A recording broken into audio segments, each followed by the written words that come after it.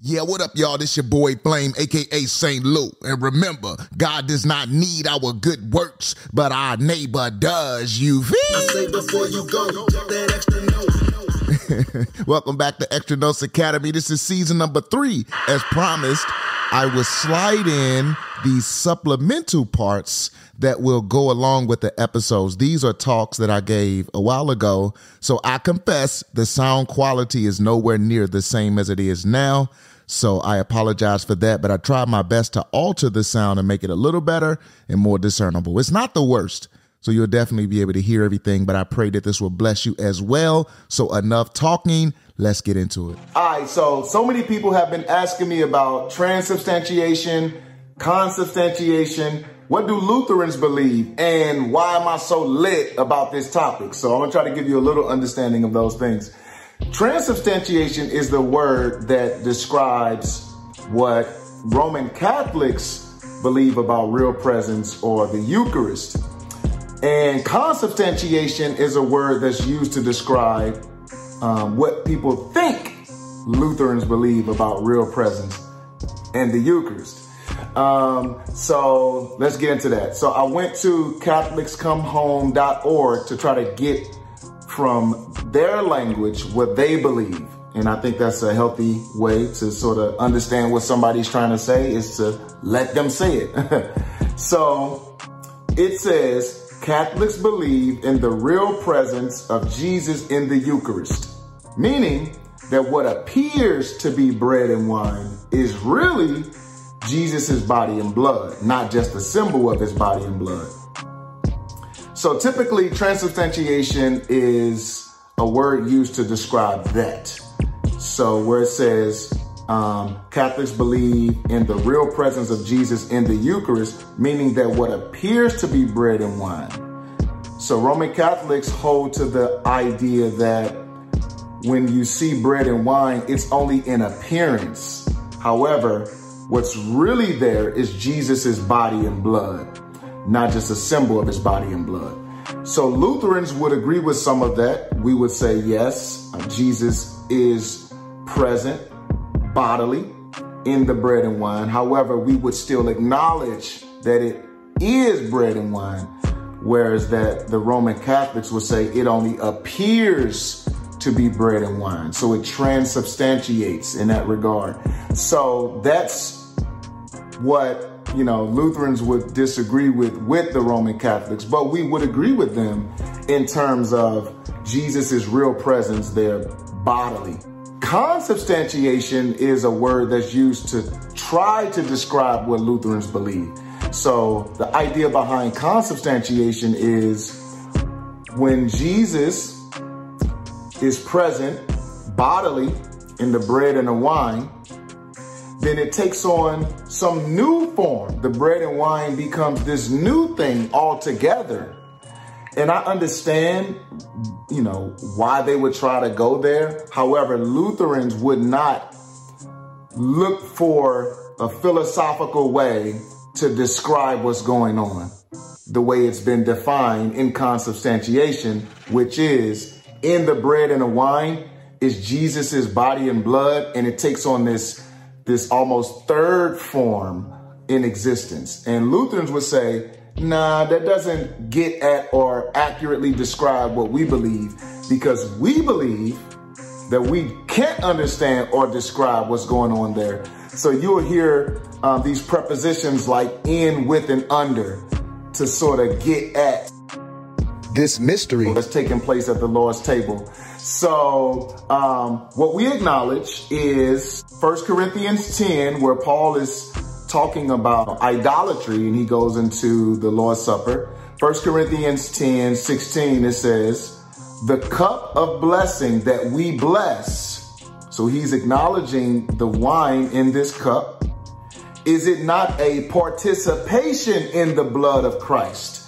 So he doesn't seem to remove the reality of the cup, the wine. It is wine, but it's a participation in Jesus's blood. Then he goes on to say, the bread that we break, is it not a participation in the body of Christ? So again, he acknowledges bread that's broken doesn't seem to take away from that reality. But then he also says, is it not a participation in the body of Christ? And then he goes on, because there is one bread, we who are many are one body, for we all partake of the one bread, which leads me to my next point.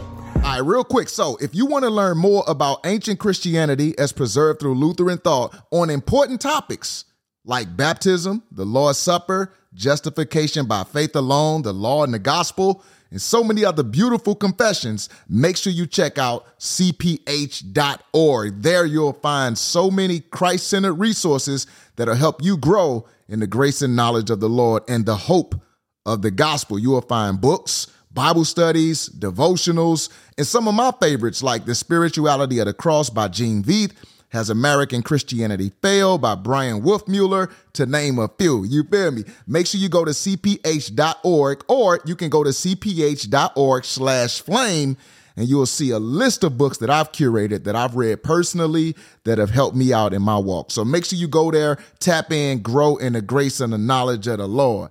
You feel? Why I'm so excited about this, because there's this holy reality that at the Lord's table, we are being bound together as one body. It's a sweet mystery in which God unites us.